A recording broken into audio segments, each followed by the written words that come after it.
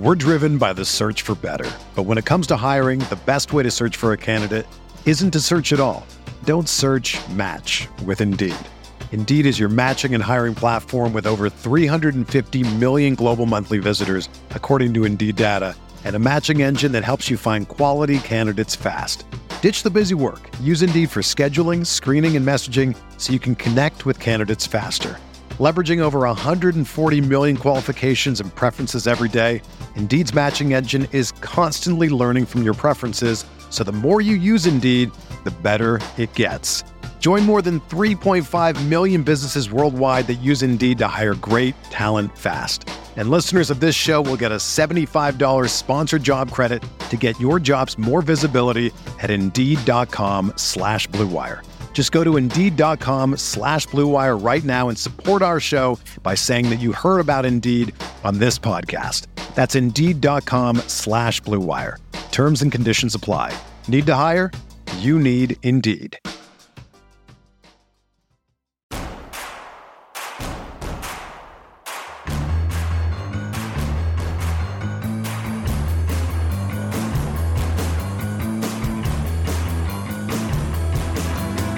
From your favorite source for Chicago White Sox talk, delivering news, interviews, analysis, and more.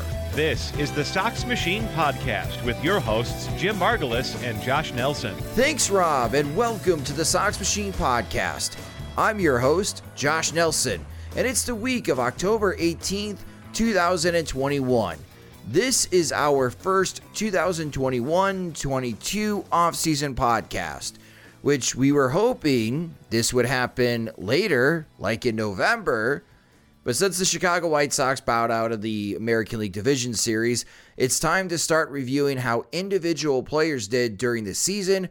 What are the key questions for this upcoming offseason for these players and expectations in 2022? Those player-centric podcasts will start releasing later this week, starting with Carlos Rodon. That episode will be released on October 21st. This episode, however, is special. We figured if this episode is kicking off the offseason, let's completely empty our mailbag in P.O. Sox and make this a P.O. Sox episode. Joining me is the managing editor of SoxMachine.com. It's Jim Margulis. And hey, Jim, we've got a mountain questions, but before we start answering them, how have you spent your week since the White Sox were knocked out of the postseason? I think I'm taking the CSs off championship series, like just haven't, between the American League being, kind of Alex Cora versus the Houston Astros, that's not a lot of fun. Braves versus Dodgers, Tomahawk Chop versus the Dodgers who won it last year. Nothing against them, just I've seen what they offer and it's fun. Like I guess I'm just can use a week to decompress after what the White Sox did, figure out what they did, and then kind of reconvene with the baseball season during the World Series. Or, should the ALCS, NLCS get to a game 6 or 7, I'll probably tune back in then. How about you? Okay. I've been keeping an eye on the series themselves. I was a little befuddled on how well Boston was keeping Houston at bay, especially through the first 2 games, because I just felt the White Sox had stronger pitching than the Red Sox did. And here the Red Sox are doing a much better job than the White Sox are against Houston's lineup. And of course, we both knew and just how dangerous Boston's lineup was. Boston had a better lineup than the White Sox did this season, in my opinion, and they really showed it in Game 2, hitting a grand slam in the first and second inning. And a little bit of the Braves-Dodgers because I was in New Orleans this past weekend for 2 of my oldest friends finally got married. Darren and Natalie, they were my first friends when I moved to Chicago that I made, and after being together for 11 years, they decided to get married in New Orleans, which was very fun to go visit the Big Easy. I ate really well. I drank really well. It was a fun time. So I guess the silver lining of the White Sox not making it to the championship series is that I did not have any outside distractions from my friend's big day. That's cool. Yeah, it was funny. I was thinking as the postseason was getting started, or like I would say like late September, I was thinking usually I switched to curling around this time of year, like just when I was up in upstate New York, that, I ended up watching a lot of postseason games from the curling club, and the White Sox were never involved, so I never had to worry about scheduling conflicts. And I thought, like, moving to Nashville, I would not have that outlet after the season. But turns out that Nashville now has a curling bar that just opened up, like a real deal curling bar. I was kind of wondering if it was going to be like one of those kind of bar ones that's, it's shorter ice and it's more just kind of a shuffleboard thing for winter sports, and it's a vague form of it. But no, it's real deal curling. It's owned by Mark Bolger, who's on that team of NFL players that are curling competitively. And so I went on opening night and threw some stones. I'm throwing some stones with Mark Bolger, which was kind of cool. I told him I was very happy to see this place open. But now, Nashville is getting a curling club starting up, and hoping to get involved. So even if I won't be curling as much, right now, because they're still, going through the, figuring out how the, to optimize the ice and getting the club set up, the finer points of that, league nights and so forth. It's going to be fun to be at the in curling club's inaugural season, which will be new to me. Well, I got to say, that's a great podcast idea. Curling with Mark Bolger. Yeah, maybe for the YouTube off-season content. Nice guy. Very happy to have that bar there, though. It's gonna be cool, and very excited for that. That it felt like, did I wish this into existence somehow? Like, was this not a plan and now it's here? But terrific. So Nashville Curling Club starting up, gonna be fun. Well, our diehard audience members are probably ecstatic that they get to hear about Jim's curling exploits in the off season. Those will still continue, which is terrific news. Mark Hope will be thrilled. Mark Hope and me. We have in North Dakota, Chris, I think in North Dakota, he also curls. So we got a couple. Nice. So, but I encourage more people to get involved. Like, it's great. It's I know there is a hashtag please like my sport when it comes to hockey fans being insecure about this. Their sport not being favored over basketball and other winter pursuits. But I say please like my sport earnestly. It's a good sport.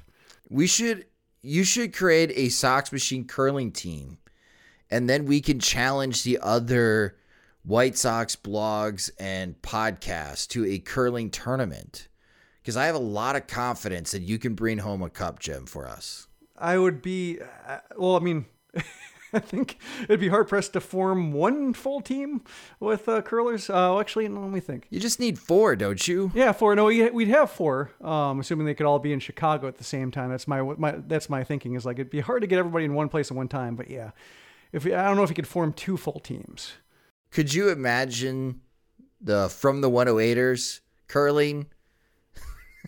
I think they'd be good at it if they could. One, if they went on the ice without being completely hammered, because I've seen some injuries happen when people do that.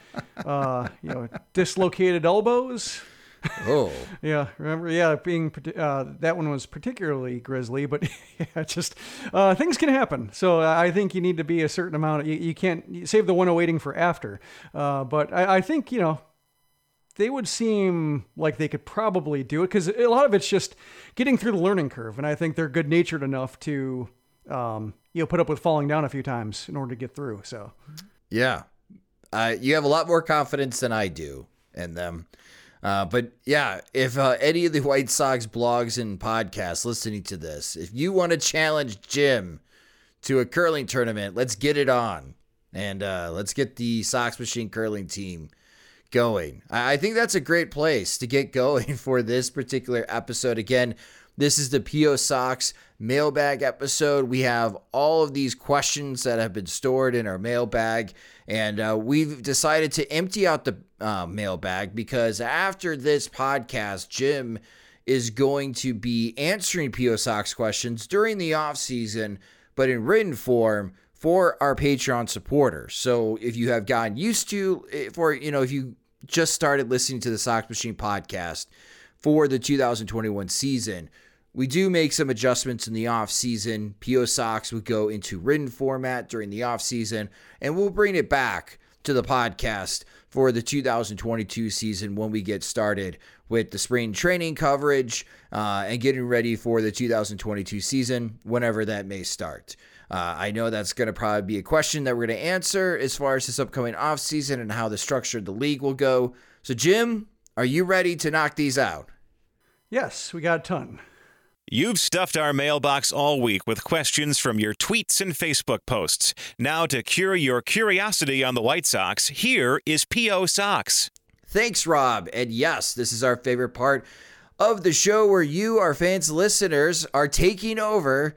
We're going to answer all the questions that we have this week, and it looks like we have more than 12 of them. So let's go ahead and get started, Jim. The first question that we have comes from Kyle Nelson, no relation to me. And Kyle wrote to us, I feel like this is the eternal question for the Chicago White Sox in the offseason. What would you categorize as the biggest need going into 2022? Right field, second base, or starting pitching? I would say in terms of on-hand talent, that starting pitching would be the biggest need, just because with Rodon probably moving on, and with Keuchel not knowing what you're going to get from him. Really, like, Kopech is the one player on hand who you could feel okay about giving like a back of the rotation job to for a full season. And then Lopez is there as well, and with all his warts, still being somebody who can occasionally, throw a good start. So he's in the mix for depth. But behind them, like the Stever Lambert tier kind of flamed out this year, or at least didn't show what they needed to show to feel good about them taking over a spot for the bulk of 2022. And Cade McClure is interesting as well, but he's somebody who's more of like an audition type guy versus somebody you feel okay about handling a job for a month or two.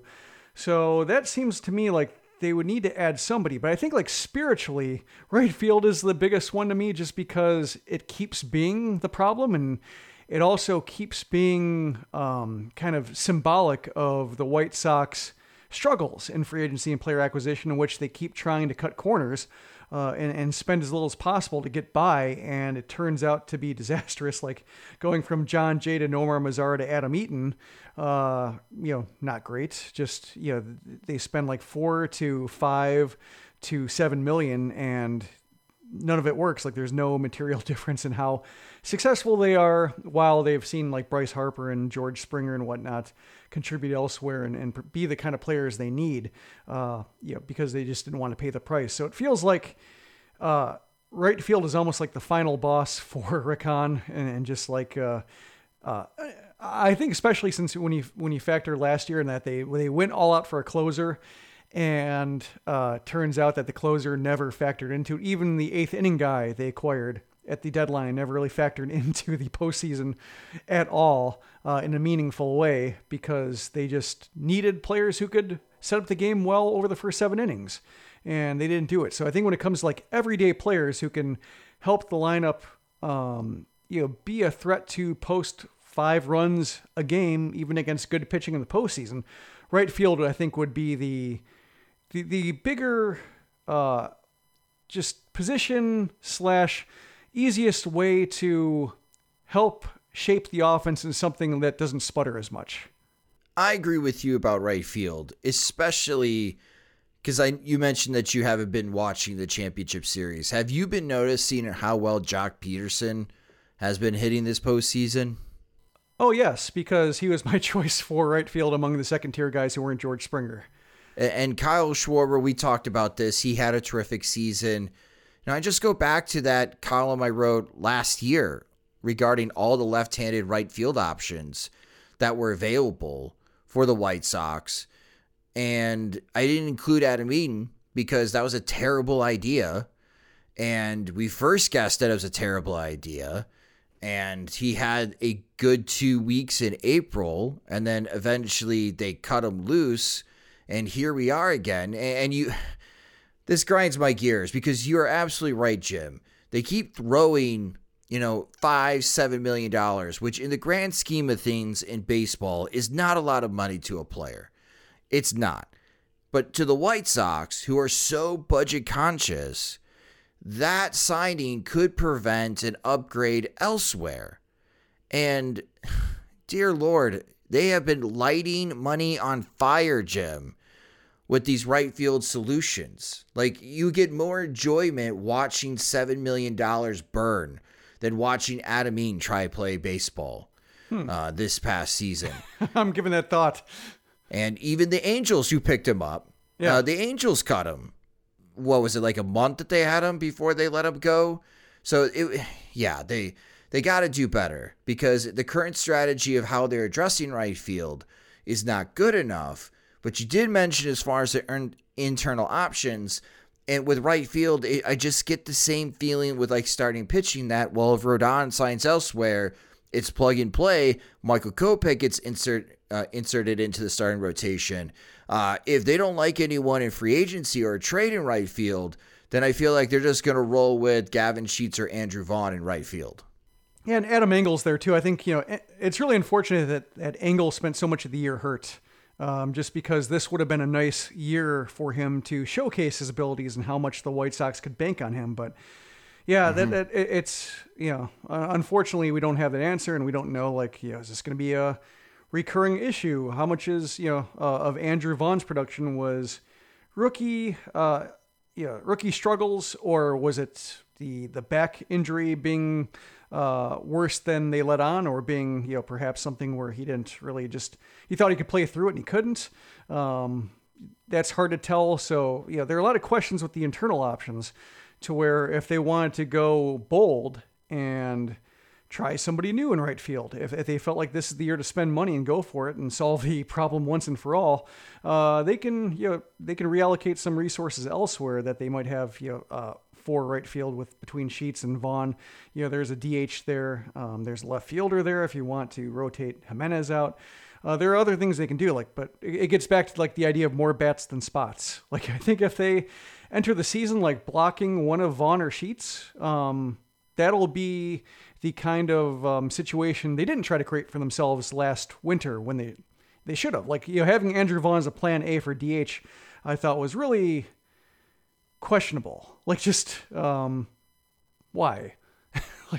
I understand the concern about blocking him, but with a 1-year contract, the one Kyle Schwarber got, or the one Jock Peterson got, it struck me as just kind of foolish to have him as the first DH option, just because it turns out they needed him in left field because Eloy got hurt during spring training, and all of a sudden instead of having Vaughn as an emergency bat that they could access in the case of something like a Jimenez injury, now all of a sudden he was needed for defense as well as offense, and then they need another bat first guy for DH. And fortunately, Mercedes came in and was that guy for at least April to calm things down. But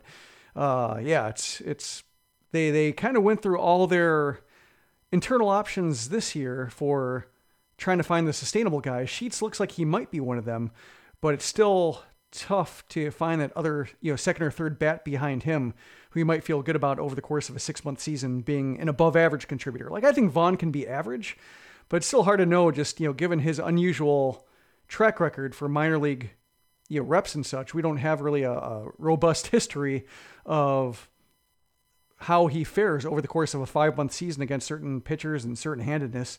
There was still a little bit of guesswork with him. There is the Oscar Colas, which is going to be a popular name we're going to hear a lot about when the international signing, if the international signing happens in January. I'm still expecting it will be, but if there's a lockout, it could delay it. That could be a possibility for the White Sox in right field. We'll have to wait and see. I still think that's pretty risky for the White Sox. But Kyle, right field is just this lingering question. It was like third base as well for the White Sox for a decade after Joe Crede, and the White Sox addressed it with Todd Frazier for a season and a half, and bless Yohan Moncada making the move from second to third base and locking down that position defensively, and still being productive offensively, that we don't have to worry about third base anymore. But here we are again, Jim. We've been podcasting about the White Sox for 8 seasons. It's going to be our 9th season in 2022, and we are still talking about what are the White Sox going to do in right field. Yep. Oh, man. Well, Kyle, thank you so much for your question. Our next question comes from Mohammed, and Mohammed wrote to us, should the White Sox do wholesale changes to the rotation after the showing in the postseason, or should they stay the course, i.e. trying to offload Dallas Keuchel and replace him with a free agent? And should Michael Kopech be in the rotation next season?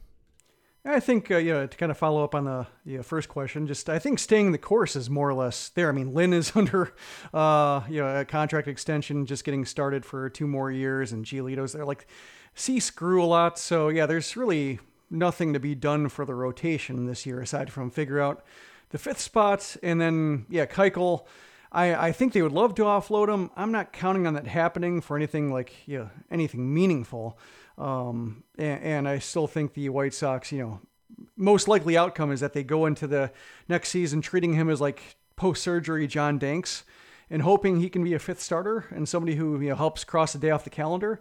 And if not, then that's where I guess maybe, Kopech takes over, or just somehow arrange it to where you help manage Kopech's workload with him, and then allow the transition to take over if Kopech somehow doesn't look ready, or if they need somebody else besides Kopech for the opening day rotation just because of injury. But I think the one thing that's kind of tough with the rotation as is with Kopech coming in, and we've seen this with previous winters, is that it makes it hard for a decent starting pitcher to feel good about his chances of getting starts for the White Sox, like if they have a pretty stout rotation. So that's why they're in this weird spot right now where they have 5 good starting options, but they don't have a whole lot behind them. And how do you supplement that if you're, besides crossing your fingers that Stever or Lambert or McClure will be able to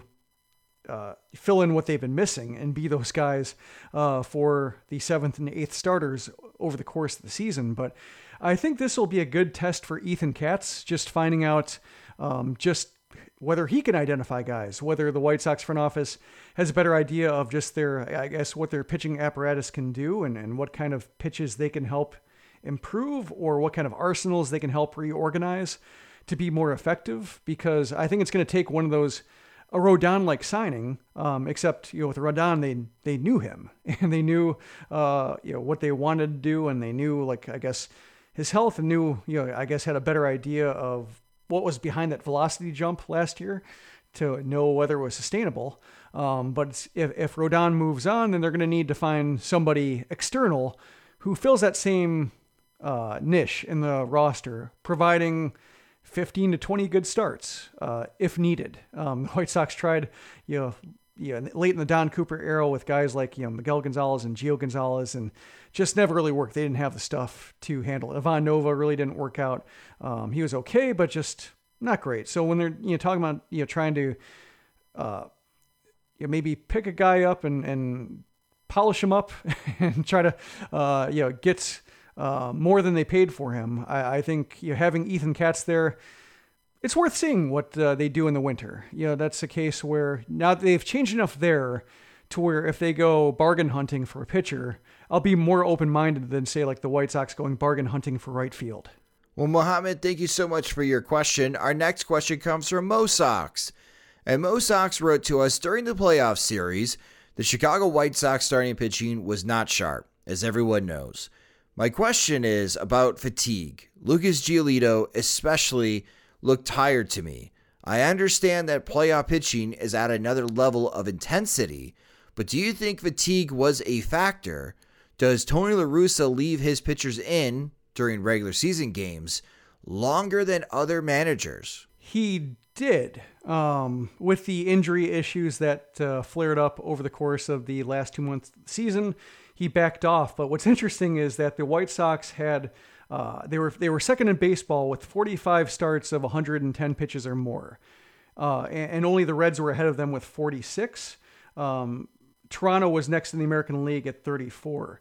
But all of those starts, or at least the bulk of them, like the vast majority of them, came before mid-August. After mid-August, last 6 weeks of the season, only 4 starts at 110 pitches or more. Even like 100 pitches was pretty rare to come by in September, aside from like the last tune-ups for, last full tune-ups for Lynn and Giolito, and they were fine, like 6 innings, 100 pitches, that sort of thing. So La Russa did back off, and he did, he did take the, the potential fragility of the rotation, or the potential, threat of with them wearing down to heart, and he did change his habits pretty dramatically. But I think it is worth wondering or considering or factoring into next year just whether, that 110 plus pitches habit that in the first half was a good idea. Part of that is the White Sox rotation was so good that, they're naturally going to have starts of 110 plus pitches if they're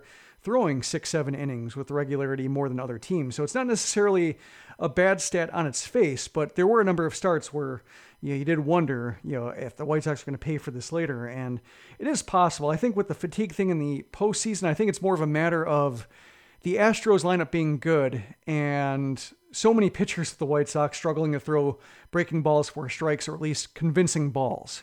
Just they didn't have command of those pitches. And within the case of Lynn, like, he doesn't really have that kind of traditional slider to get hitters off it with a different velocity range and a different whole different kind of tilt.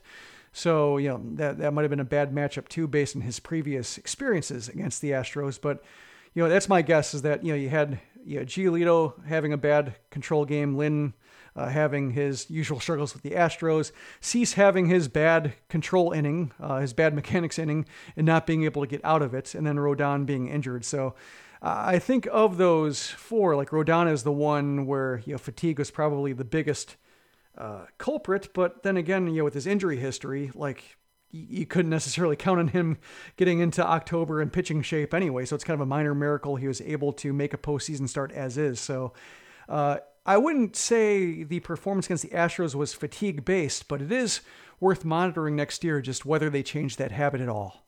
Well, Mo Sox, thank you so much for your question. Our next question comes from Scott Milburn. And Scott wrote to us, "We really didn't hear much about pitching substances of late. I'd be curious to see if the data were to suggest that the White Sox were truly benefactors of this before the crackdown."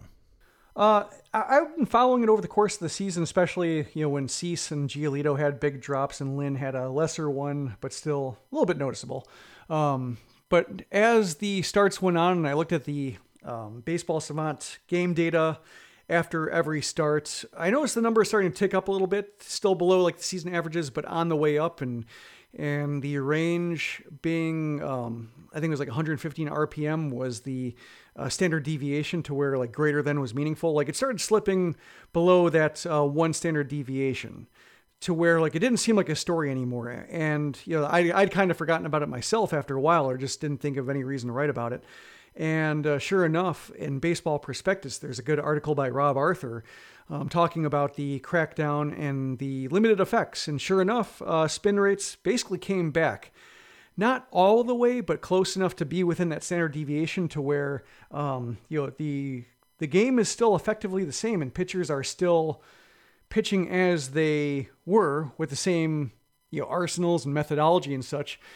His thought, like, he didn't have a great answer for why, but he just thought that maybe pitchers found a way around it with old-fashioned means, just kind of sunscreen, rosin, pine tar, maybe doing stuff between innings, but not like, kind of loading up their glove like Karinchak did, or, anything else on caps, what have you, just calming it down a little bit. And then like, getting rid of spider tech, like the just the really over the top foreign substances that, lab showed added, crazy velocity to spin ratios that are nuts.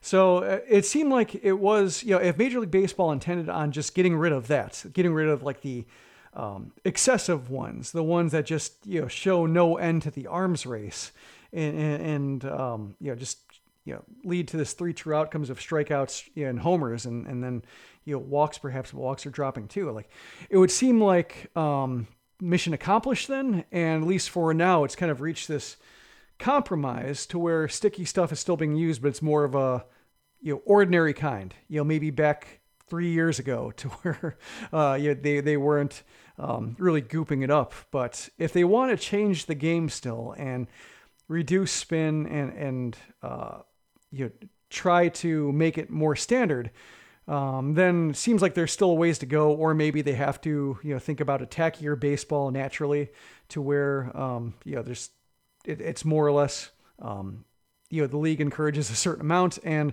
they're able to more, I guess, strictly police anything they do to load up after that. But right now, it seems like not really a story anymore because spin rates came back basically close to all the way. Yeah, you mentioned the attacky baseball. Japan uses that baseball, and they use that baseball during the Summer Olympics. So you had a lot of pitchers for Team USA commenting on how much they liked that baseball. And if you're going to crack down on using substances as grip enhancers, let's call it that, for pitchers in both the minor leagues in America and the major leagues, that Major League Baseball should follow the path that Japan is doing and having some type of tacky substance already on the baseball to have pitchers have a stronger grip. Would you be in favor of that, Jim, if they make another ball change?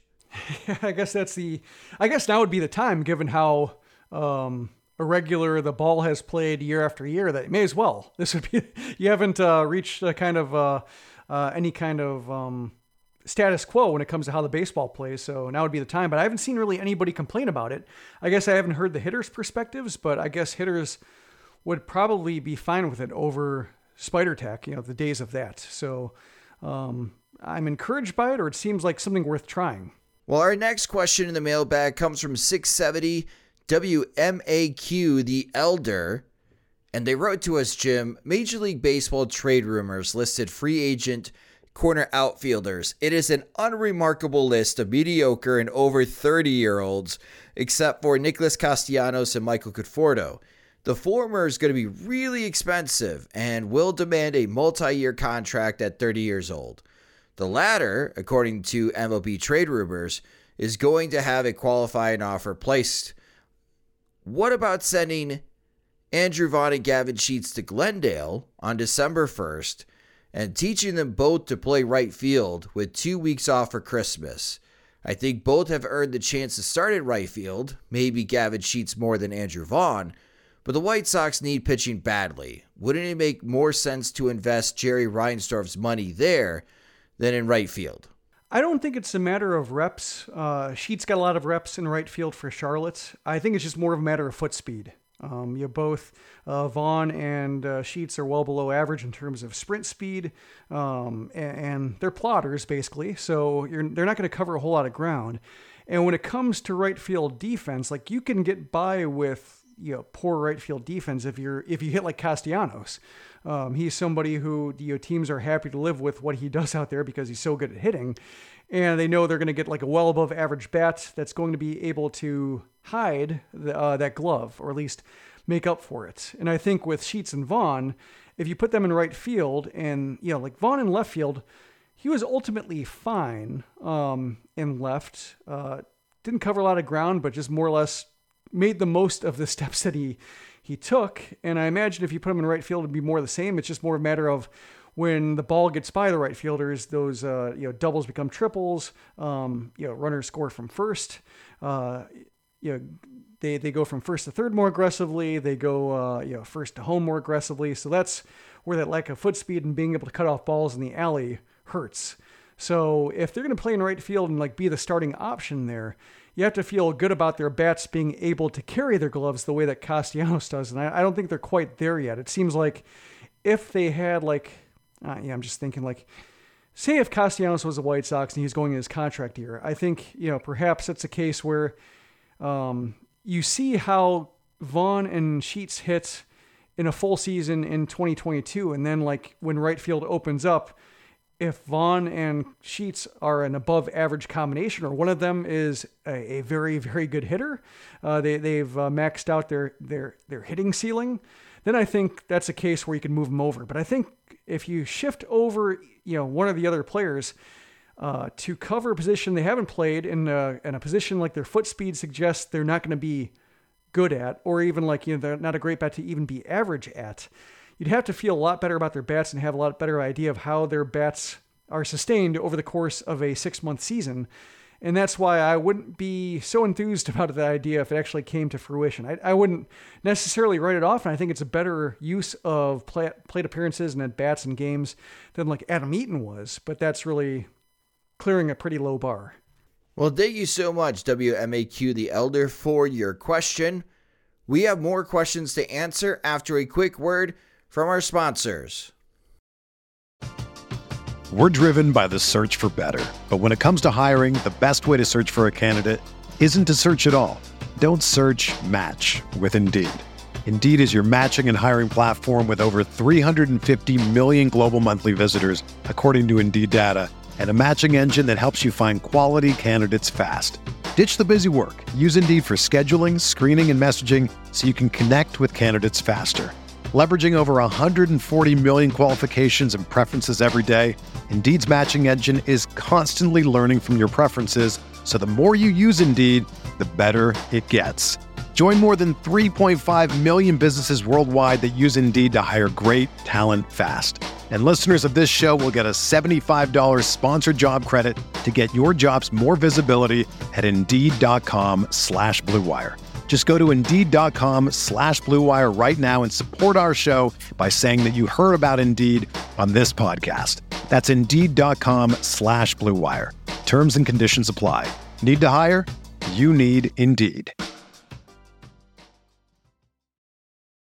All right, let's keep answering the questions from the mailbag. Our next question comes from Kevin Shannon.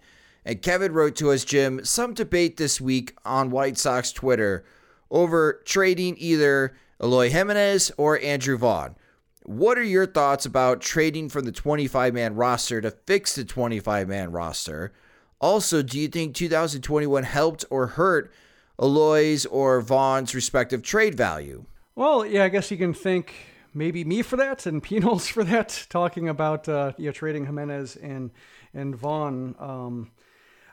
I guess the way I would describe it, I thought of like a good player to talk about like a Jimenez Vaughn trade, and that's like, say, Brian Reynolds on Pittsburgh.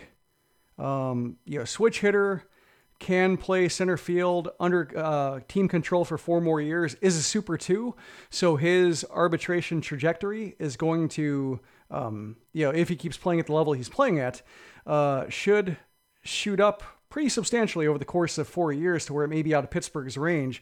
Eloy has that, has that contract extension that takes care of that, protects a team from that kind of substantial trajectory for arbitration raises. And Vaughn is still not there yet. He still has 5 years of team control. So if you traded a, like Jimenez or Vaughn, basically one-on-one, 1-for-1 for Brian Reynolds, who's a switch hitter, can cover center, a ground ball or ground ball rate of under 40%.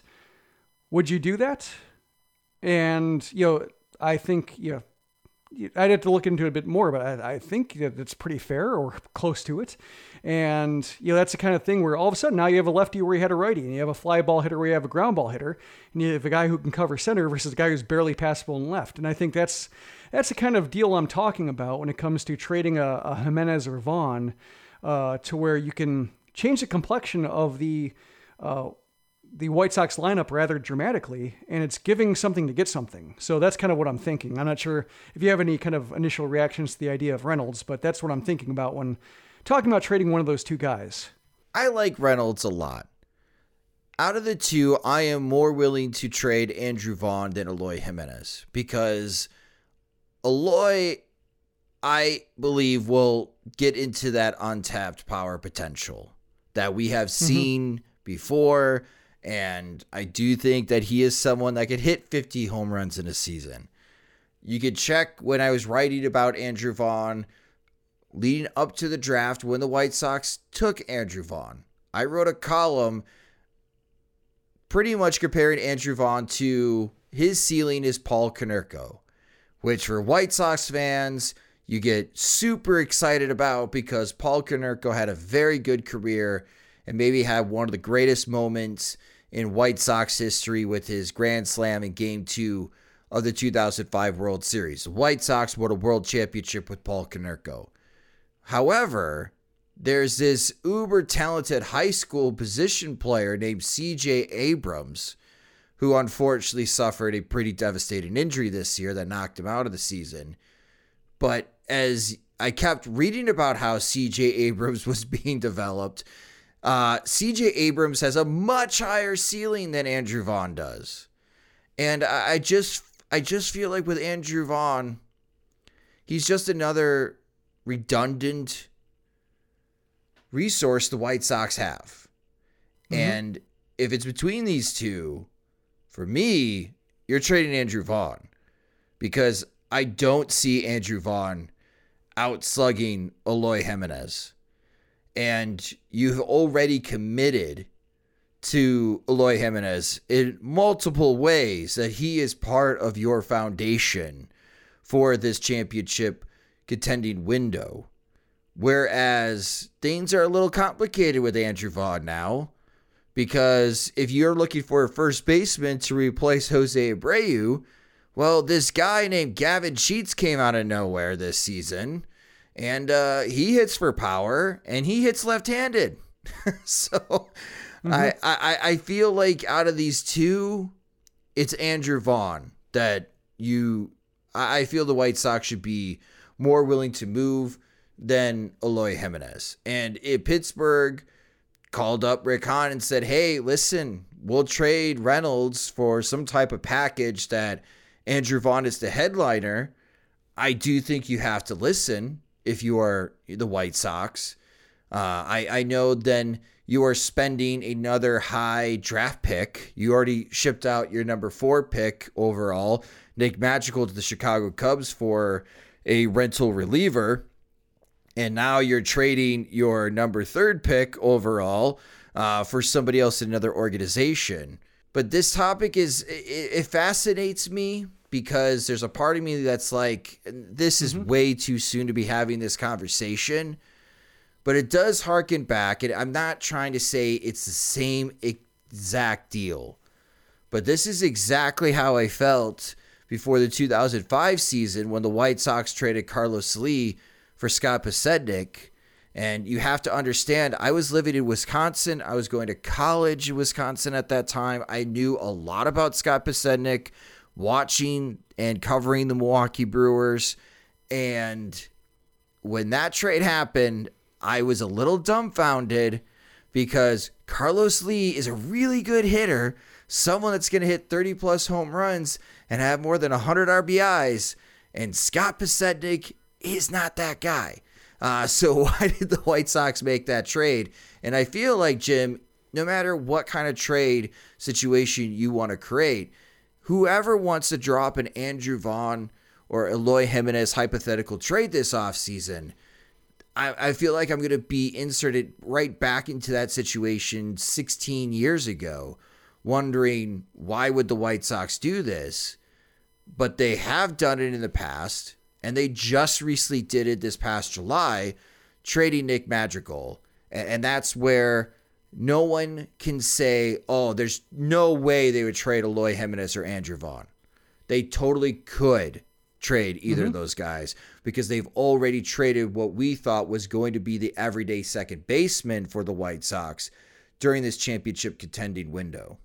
Yeah, you mentioned Podsednik when you were like sharing my idea, and then people were saying like, "I'm not trading for Scott Podsednik." I'm like, "No, no, that's not what I was trying to get at." Just I had to clarify that basically with the Podsednik trade, they got one playable year out of him, and it just happened to be the year they won the World Series, so all was forgiven. It didn't matter what Lee did afterwards, because Pods had a walk-off homer in the World Series. So that's like the 100th percentile of trade outcomes for that particular deal. So.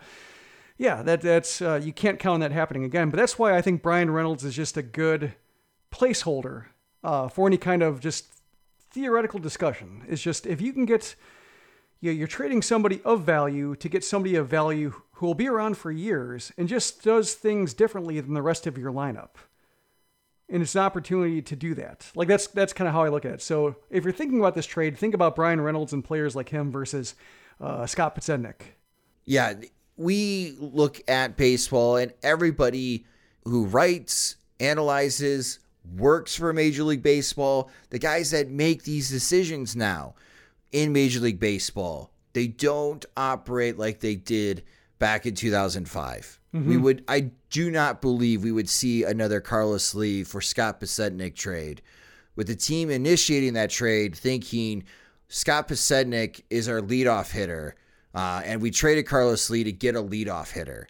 Nobody thinks like that anymore in baseball, so I don't think we would see that same type of trade. I was just using that as an example of the White Sox have traded someone they have depended to be a middle-of-the-order bat before. They could do it again. They definitely could do it again. So Kevin, we'll see. I'm not gonna rule it out. I don't think it's gonna be part of my offseason plan, but I can't wait when the Sox Machine offseason plans get started to see what other White Sox fans think about the possibility of trading either Andrew Vaughn or Eloy Jimenez. Our next question comes from Andrew Siegel, and Andrew wrote to us, Jim, I know Jim has talked a lot about how he values the regular season and winning the division. What is your take on a league championship series that features wild cards from both leagues? I think it reinforces, I guess my mindset in terms of trying to compartmentalize the value or the enjoyment of winning the division, and then the enjoyment or frustrations, what have you, of what happens in the postseason. Because, I'm thinking of the San Francisco Giants, who had a season to remember, just their basically day in, day out duel, especially during the second half, with the Dodgers, who threw everything they could at them and couldn't. The Giants simply didn't allow them to gain ground. That was cool as hell. And the fact that they lost in the 5-game series and another close series, those two teams could not be closer. And the fact that with the 5-game series going the Dodgers' way after the regular season went the Giants' way, you basically had 167 games and nothing was decided still. That's cool as hell. That's something I really like about baseball that you don't see really in any other sports. It doesn't matter in basketball if a Eastern Conference team finishes 1 or 2, really. You don't really hear about that the way you hear about pennant races and division races in baseball. And I treasure that. I value that. It's a big part of what makes the sport cool and distinct. And when you get to the tournament format of the postseason, just so much weird stuff can happen. You can have a bad matchup that you don't like 4 or 5 games that just puts a team against the ropes when they shouldn't be, when they prove their mettle over the course of 162 games. So that's why I try not to. And also I should say the White Sox make this easy by so seldomly making the postseason to where it's never even a factor, and you have to enjoy the regular season because that's all you get. But that's more or less how they've trained me to enjoy baseball, is just following the season, and then when it gets to October, just see what happens. But it strikes me as silly to I guess put all your emotional eggs in the October basket, because a bad week can go wrong. And then if a bad week can sink your season and make it worthless, then what do you spend the 6 months doing? So that's why I just compartmentalize. I enjoy the regular season for what it is. I enjoy the tension and drama and the stakes of the postseason, but I kind of treat them as two different things. Well, Andrew, thank you so much for your question. Our next question comes from Mark. And Mark wrote to us, now that the season is over, can we revisit a question which came up sporadically during the season? What impact, if any, did bench coach Miguel Cairo have on the team? Well, he did get ejected from that game where Abreu got hit in Detroit, so there's that. He managed the Field of Dreams game and the White Sox won, so he got some reps. But it did seem like once Jerry Narron came aboard, it was a trainee year for Cairo, being in the dugout after being more of a instructional guy, front office guy, roving type instructor.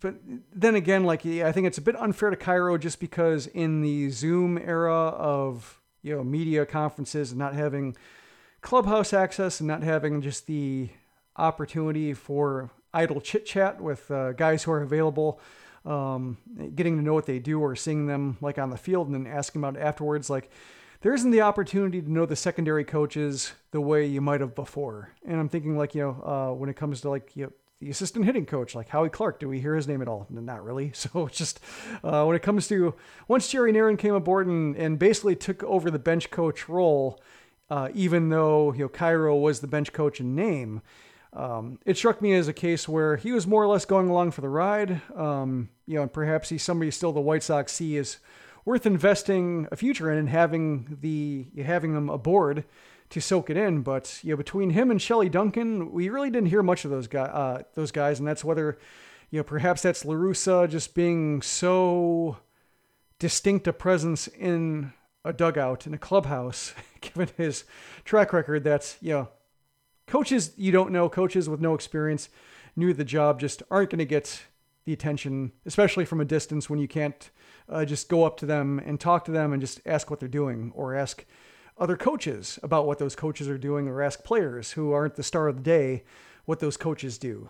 That's, I think, one of the things we're losing here with when reporters have to cover the team from a distance. Well, Mark, thank you so much for your question. We got another question from another Mark. This is from Mark Sambor.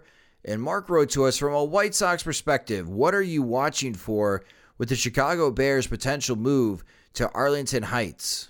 Well, this might be a better question for you because you're a Chicago resident and all, but I think, to me, given how distinct football is from baseball and being 16 games on weekends, appointments, like the Bears were able to play a season in Champaign, like the White Sox could not play in Champaign. Like that wouldn't work. So just football is a unique, the schedule and just being such an event, and people plan their Sundays around it for decades, for lifetimes, that you can't really compare it to baseball. Just when it comes to stadiums and locations, I think the biggest takeaway for me is just how people will handle a major Chicago sports team playing outside the city limits. Like what effect that has on their identity. I don't think it'll be much, but just it's never happened. And given how unhappy people are at Soldier Field, just like anything besides Soldier Field is worth, if it takes going outside the city limits for, it's probably worth doing.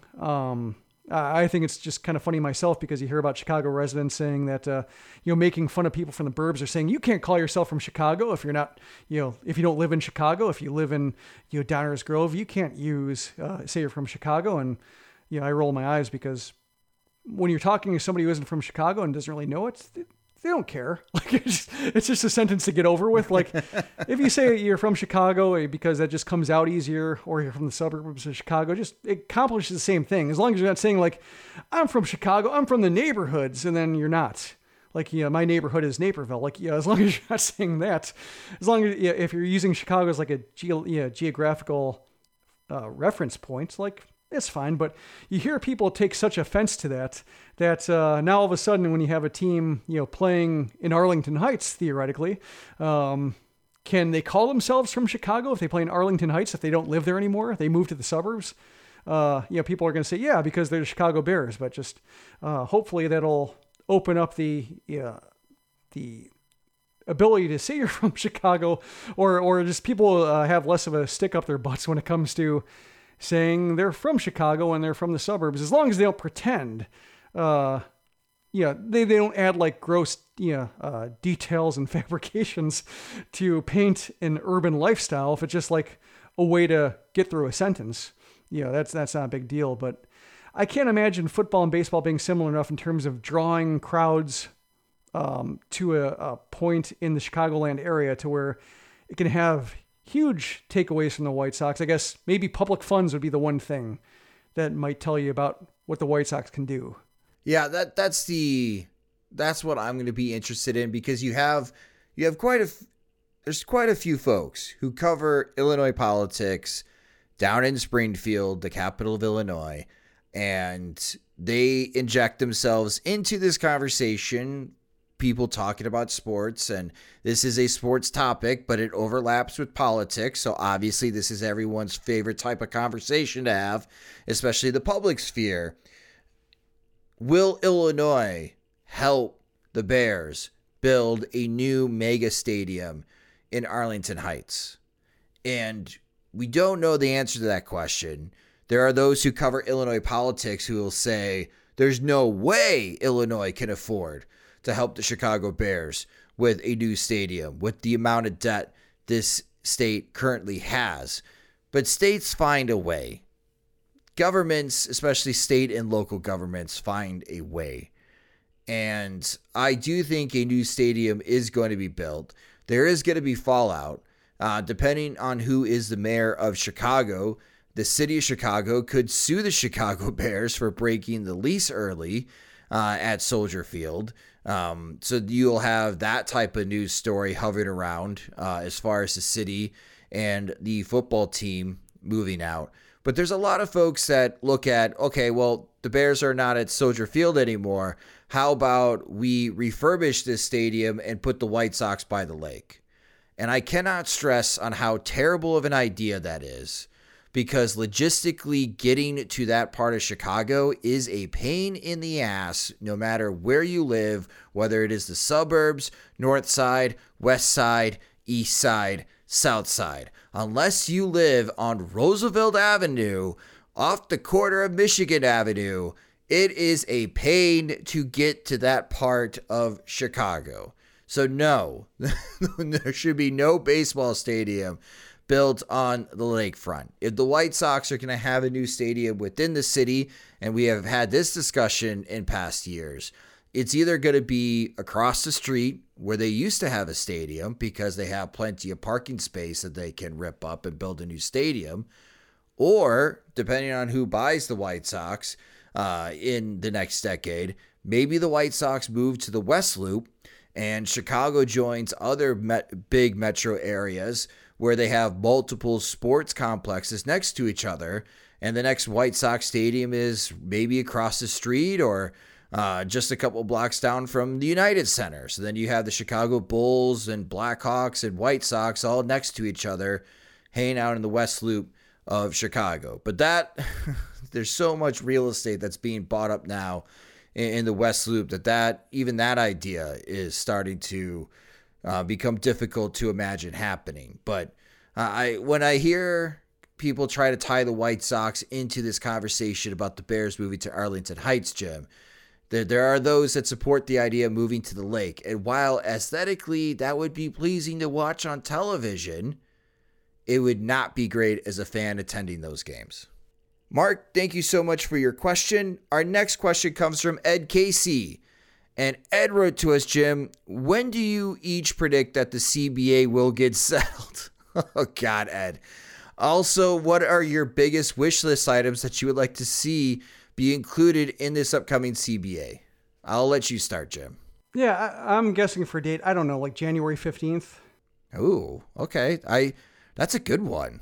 It feels like enough for the winter, but also just, yeah, I guess I would still be surprised if there's a substantial work stoppage just because we haven't seen the MLBPA really have an appetite for it. But I can see there being a little bit to where they just maybe kick the can down the road on the tough things for another term. But it would strike me as a little bit like, yeah, they might let this linger a little bit and go into January, but still have most of a winter to get jobs done. So when I see this question, again, I do think we're going to enter in some type of lockout. I don't see a new CBA being ratified before the deadline of December 1st. January 1st, I think the stories are going to be coming out from both parties that if a new deal does not get done, Major League Baseball is starting to prepare to postpone opening day of the 2022 season, which will throw fans and media in a frenzy.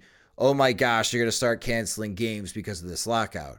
So when you say January 15th, that's a really good day, Jim, because that's just a couple weeks after the frenzy, and maybe that puts both parties enough heat on them to work out their differences and get a deal done. And you still have a month to have a whirlwind of activity for all teams to build their rosters for spring training. And I think realistically, all teams can report to spring training on time, and you will be able to start the season on time if you have a new CBA done in January 15th. The only people that are going to be upset are the Ivy Leaguers, who will have to really work overtime to get all of these moves done within a month, which typically they have all of November, all of December, and all of January to build a team. And instead of having 3 months, they got to do it in a month, but I don't care. I think it makes it more entertaining as a fan to have a lot of activity all at once, even though it can be a bit overwhelming trying to cover everything. But I think that's a good day. I think you picked a good day, January 15th. It kind of reminds me of the pandemic season 2020, where they waited until the last possible moment before, perhaps a season at all was going to be jeopardized, and eventually they were able to hammer it out. So I think it will take perhaps a little bit of delay, a little bit of posturing, tough talk on both sides in order to say we really don't want to lose games, but I'm prepared for potentially games to be lost. We haven't seen a hard line in a long time from the Players Association, so to think they might jeopardize games over it after so close to the 2020 season where they lost a lot of pay anyway, just might be too much to do. So that's why I think the delay just might be a little bit. As for the other part of the question, I think the biggest thing I want to see solved is the service time issue. It's the worst thing in the game. Being deprived of your best possible roster because of afraid of starting a player's clock. I still think age-based free agency is the way to go. Kind of like the way they do age-based or that kind of draft-based thresholds for putting a player on the 40-man roster, protecting them from the Rule 5 draft for players who are after the age of 18, 4 years of pro ball. Players younger than 18, it's 5 years, but after 4 or 5 years, they have to be added to the 40-man roster or selected in the Rule 5 draft potentially. And some tough decisions have to be made, but ultimately I don't think anybody really has a problem with that. And it seems to be pretty smooth and understood. And teams act accordingly, and there are different strategies for how to handle it. But ultimately it goes fine. And I think it's makes a lot of sense for just how it matches development curves for players of that age. So I think you could have a similar setup to where a player becomes a free agent at but somewhere between the ages of 26 and 28, depending on when they were drafted or what stage they were drafted, in order to kind of balance the idea of developing a player properly, but also not wasting any time he could be in the majors just because you want to suppress him and keep him in the organization for as long as possible. That strikes me as the most reasonable outcome, especially since we've seen it work in another facet of the way baseball teams operate. Yeah, that's a great call, Jim. That's also number one on my list. So, Ed, I'll give you what I would like to see. In addition to what I would like to see, what other points of contention that I am paying attention to with this upcoming CBA. What I'd like to see is some adjustments made in the Major League Baseball draft in which teams are allowed to trade draft picks. I think both parties need to come to some type of agreement in which we could introduce the trading of draft picks, whether that's in player acquisitions or on draft day to swap draft slots. I'd like to see that. The contention points that I am really interested in seeing and reading about, Jim, while the conversations are happening. One, postseason expansion, because Major League Baseball sold ESPN on their new television deal this season and promising them television rights to a postseason structure that does not exist right now. So how do the two parties agree to that? And then, of course, building the framework and preparing for expansion in the next CBA. Those are the 2 points. These are not things that I would like to see change. Those are just 2 points that I'm going to be paying most attention to. Are there any other points other than service time that you're going to be paying attention to see how it unfolds? Well, you mentioned postseason expansion, and I think that goes hand in hand with universal DH.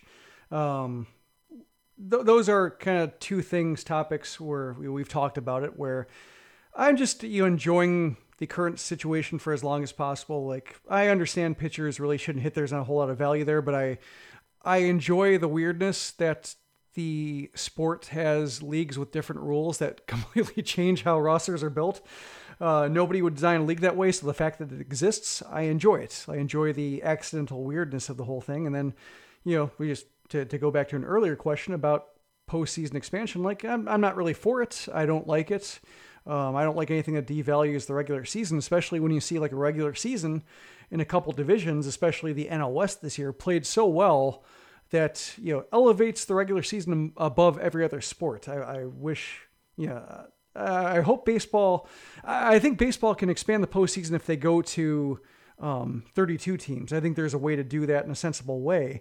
But with 30 teams, it still strikes me as like 5 is probably the perfect amount. I like the wild card game. Like, I like the reward for winning the division, especially since, as we see now with the Red Sox and Dodgers in the championship series, that's a case where it is a punishment. It is an obstacle, but they can be overcome. So, it's a way where to me, it's fair. Like, a team gets rewarded, a team gets punished, or a team gets an obstacle, a hurdle it has to clear, but it's clearable. And that's, I think, pretty nice. Our next question comes from Mark Hope. And Mark wrote to us, are we any more confident in the White Sox ability to add the talent needed to get this team where it needs to be?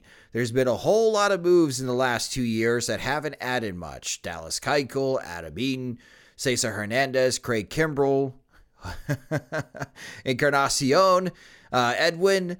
Immediately, Liam Hendricks and Ryan Tepera were nice adds, but not consistent contributors due to their roles as relievers. Yasmani Grandal has largely worked out, but leaves a lot to be desired defensively.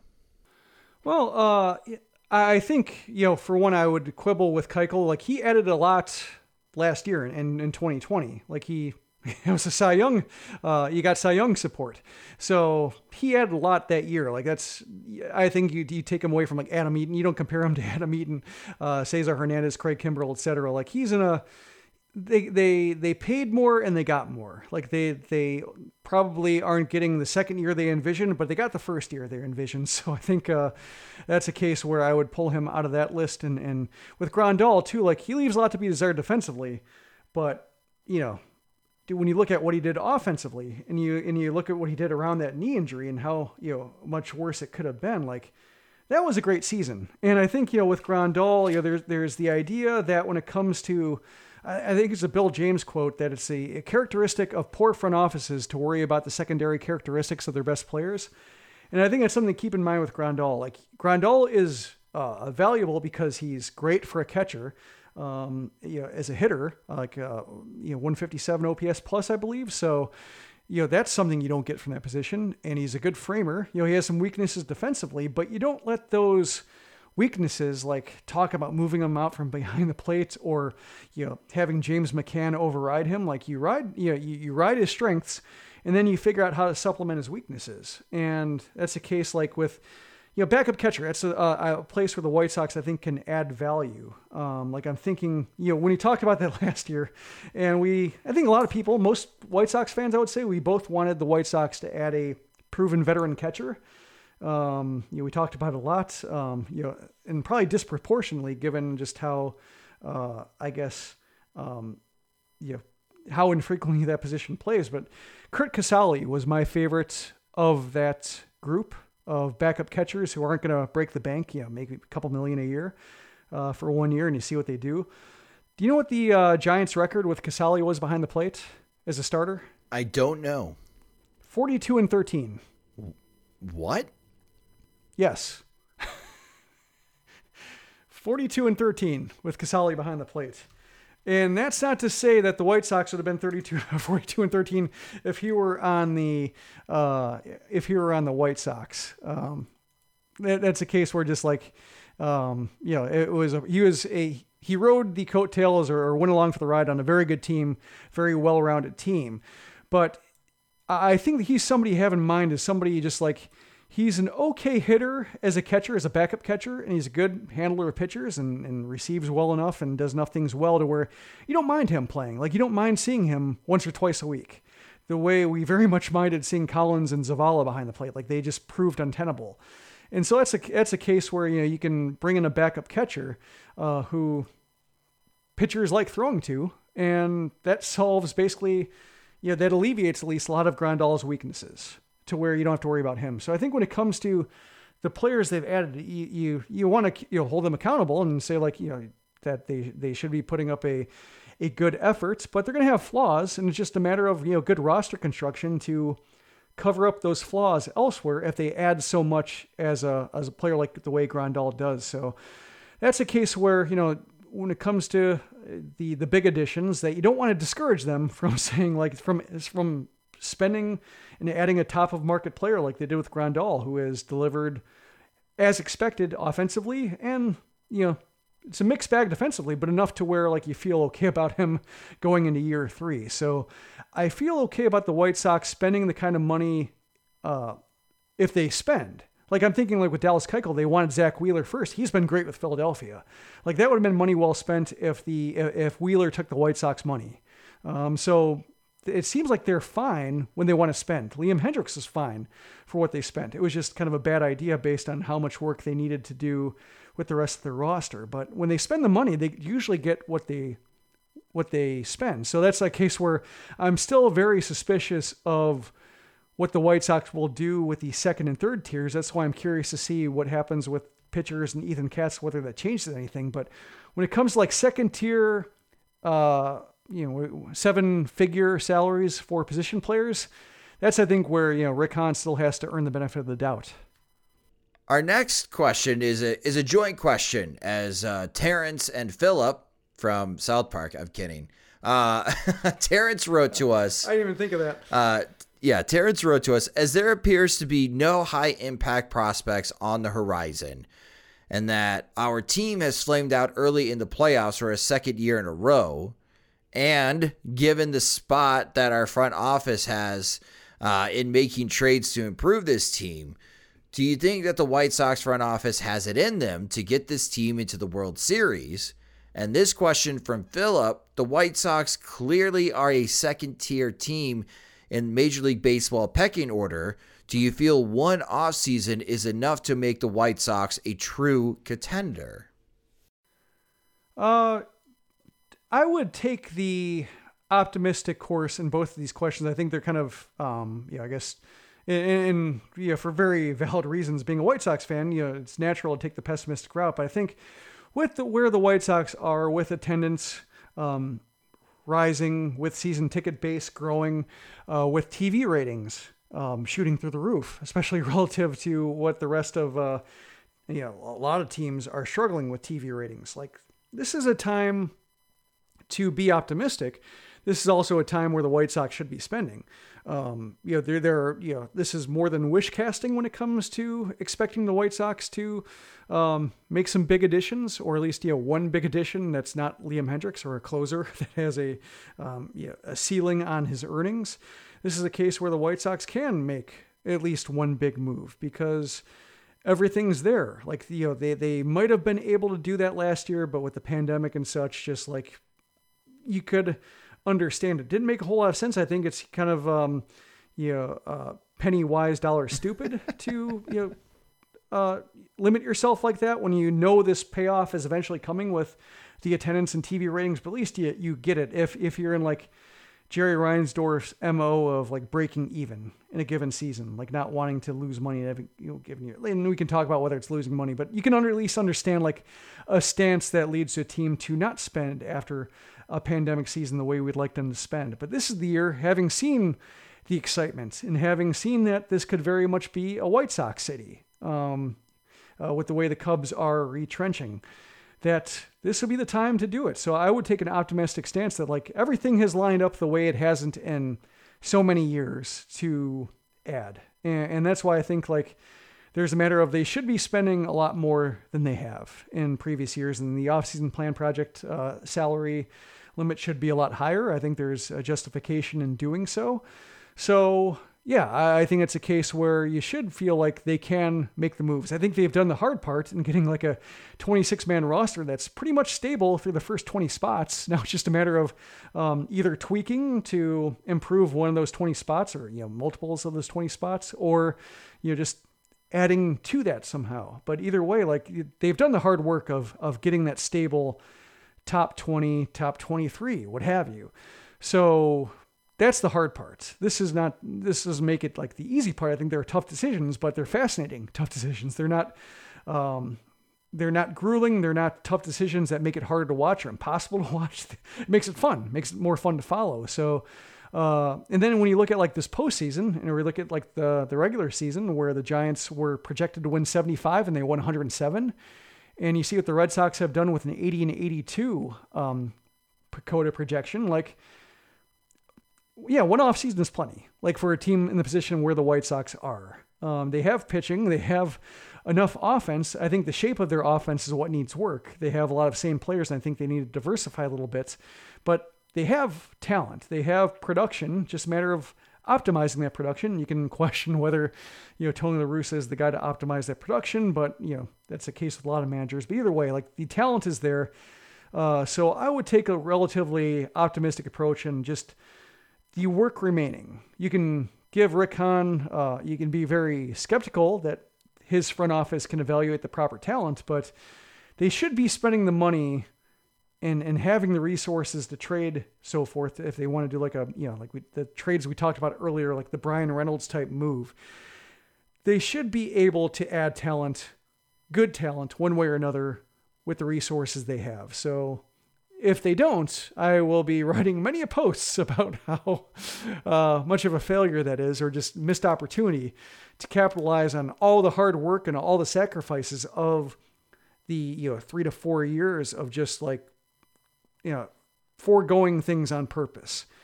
But until, it gets to that point, I'm going to maintain like positive reinforcement that they deserve this treat. Everybody deserves this treat for all the losing on purpose. And sure, it's been 2 short postseason. Yeah. And I think the 2020 postseason is its own animal. That was just a weird season altogether.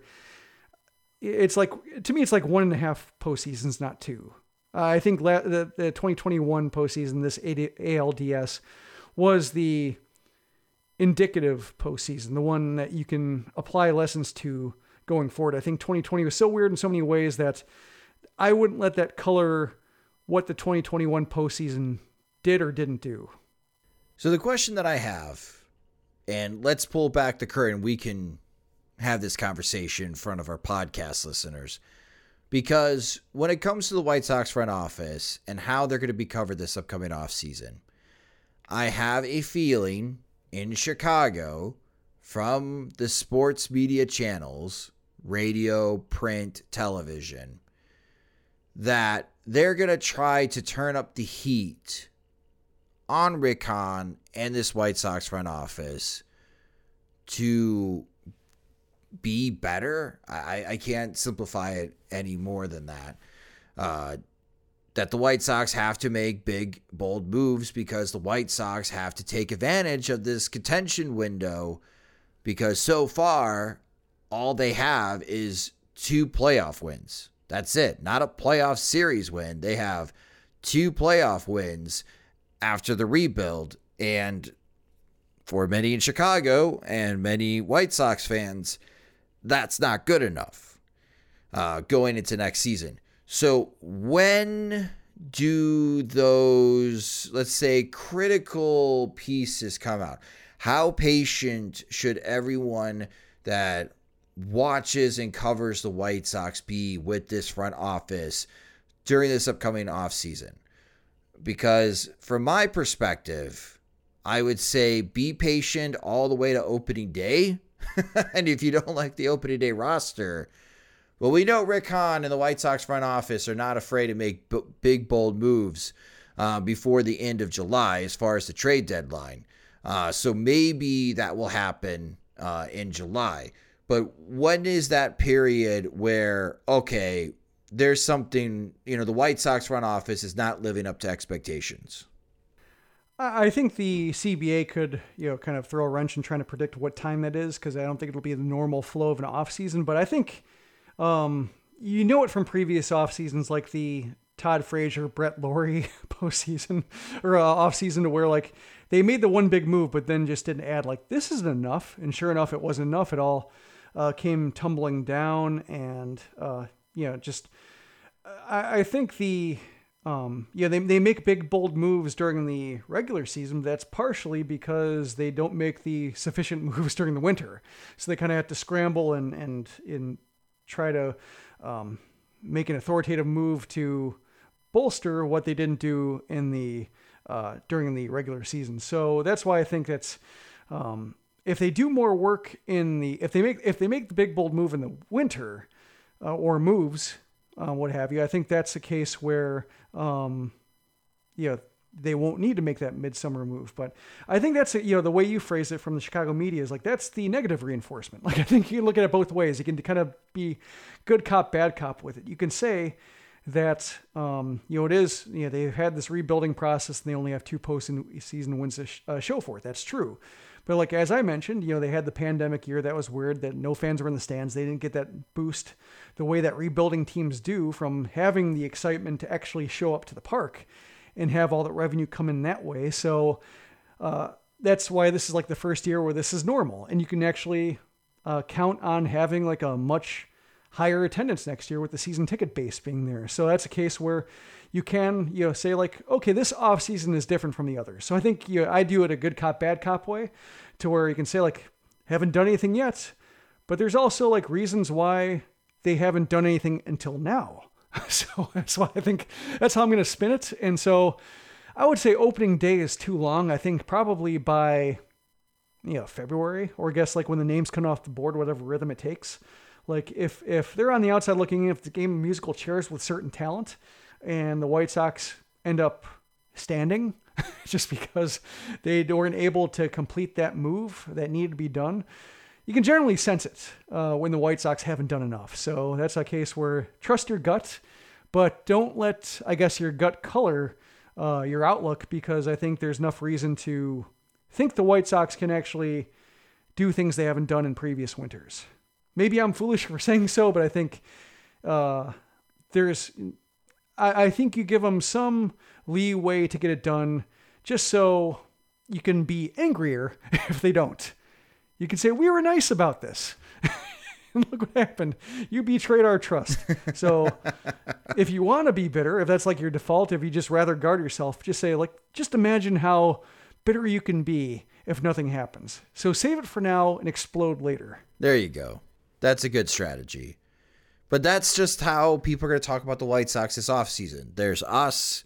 There's many people who talk about this team now, Jim, and that is the spectrum. You're choosing to be, the positive reinforcement. I am already living in the city, hearing the negative reinforcement about the White Sox, and we're not even in November yet.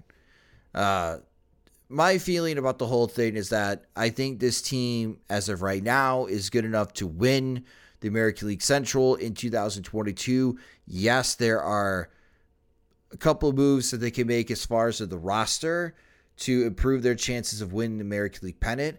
But if the White Sox are going to win the American League pennant in 2022, if they're going to make the World Series, the players that are already on this team have to make some adjustments to be better.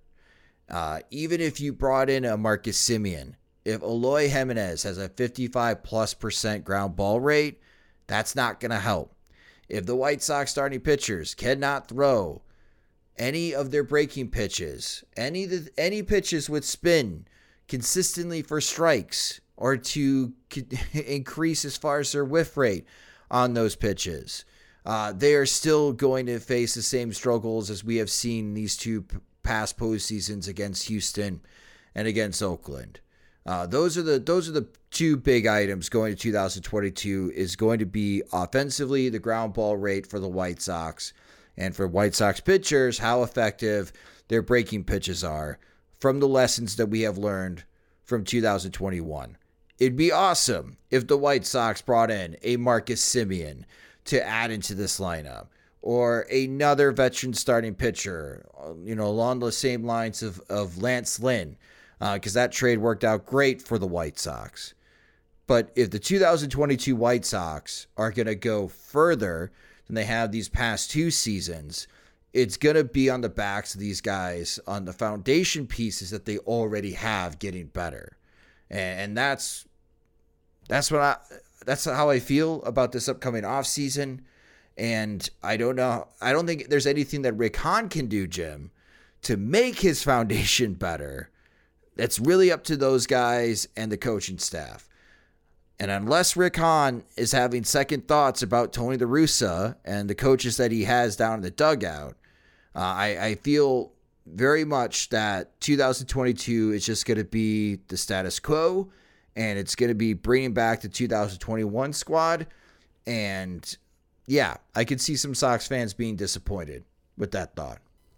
In summary, ball in air. Ball in air. Yes. Yes. And thank you to everyone that submitted questions this week for PO Sox. Again, that will conclude as far as the podcast version in 2021 of PO Sox, as we did this mega mailbag show. Moving forward, Jim is still going to be collecting your PO Sox questions, especially from our Patreon supporters at patreon.com/SoxMachine. And Jim will be answering those questions. You're planning to do this weekly, right? Yes, probably Monday afternoons. All right, so that's what you can look forward to upcoming Monday afternoons on SoxMachine.com. Jim will be answering your guys' PO Sox questions in written format. We will be bringing back PO Sox for spring training when we get into spring 2022, as we start ramping up for the 2022 season. But I really appreciate everyone, especially our Patreon supporters, for constantly bringing up great topics, great questions for this segment. It is our favorite because we love what you guys bring to the table, and you make us think about different avenues and have different types of conversations regarding the Chicago White Sox or baseball in general. So thank you guys so much for an excellent season of PO Sox. And if you are not a Patreon supporter, and you do have questions and topics that you would like us to answer, either in future writings from Jim on SoxMachine.com or next spring for this podcast, sign up today at patreon.com/SoxMachine, where we have several different tiers of support. We also have annual subscriptions as well that save you 9% off from the monthly subscriptions. But our Patreon supporters get exclusive content. They get ad-free versions of both the podcast and website, and they get the first opportunity to purchase any new Sox Machine swag, like our ball caps that we've had, our pint glasses, the Sox Machine hoodie, as fall has finally got to Chicago as far as temperatures now being in the 50s, which is great for that Sox Machine hoodie that everybody loves so much. So if you enjoy our work and you want more, go to patreon.com/SoxMachine to sign up today.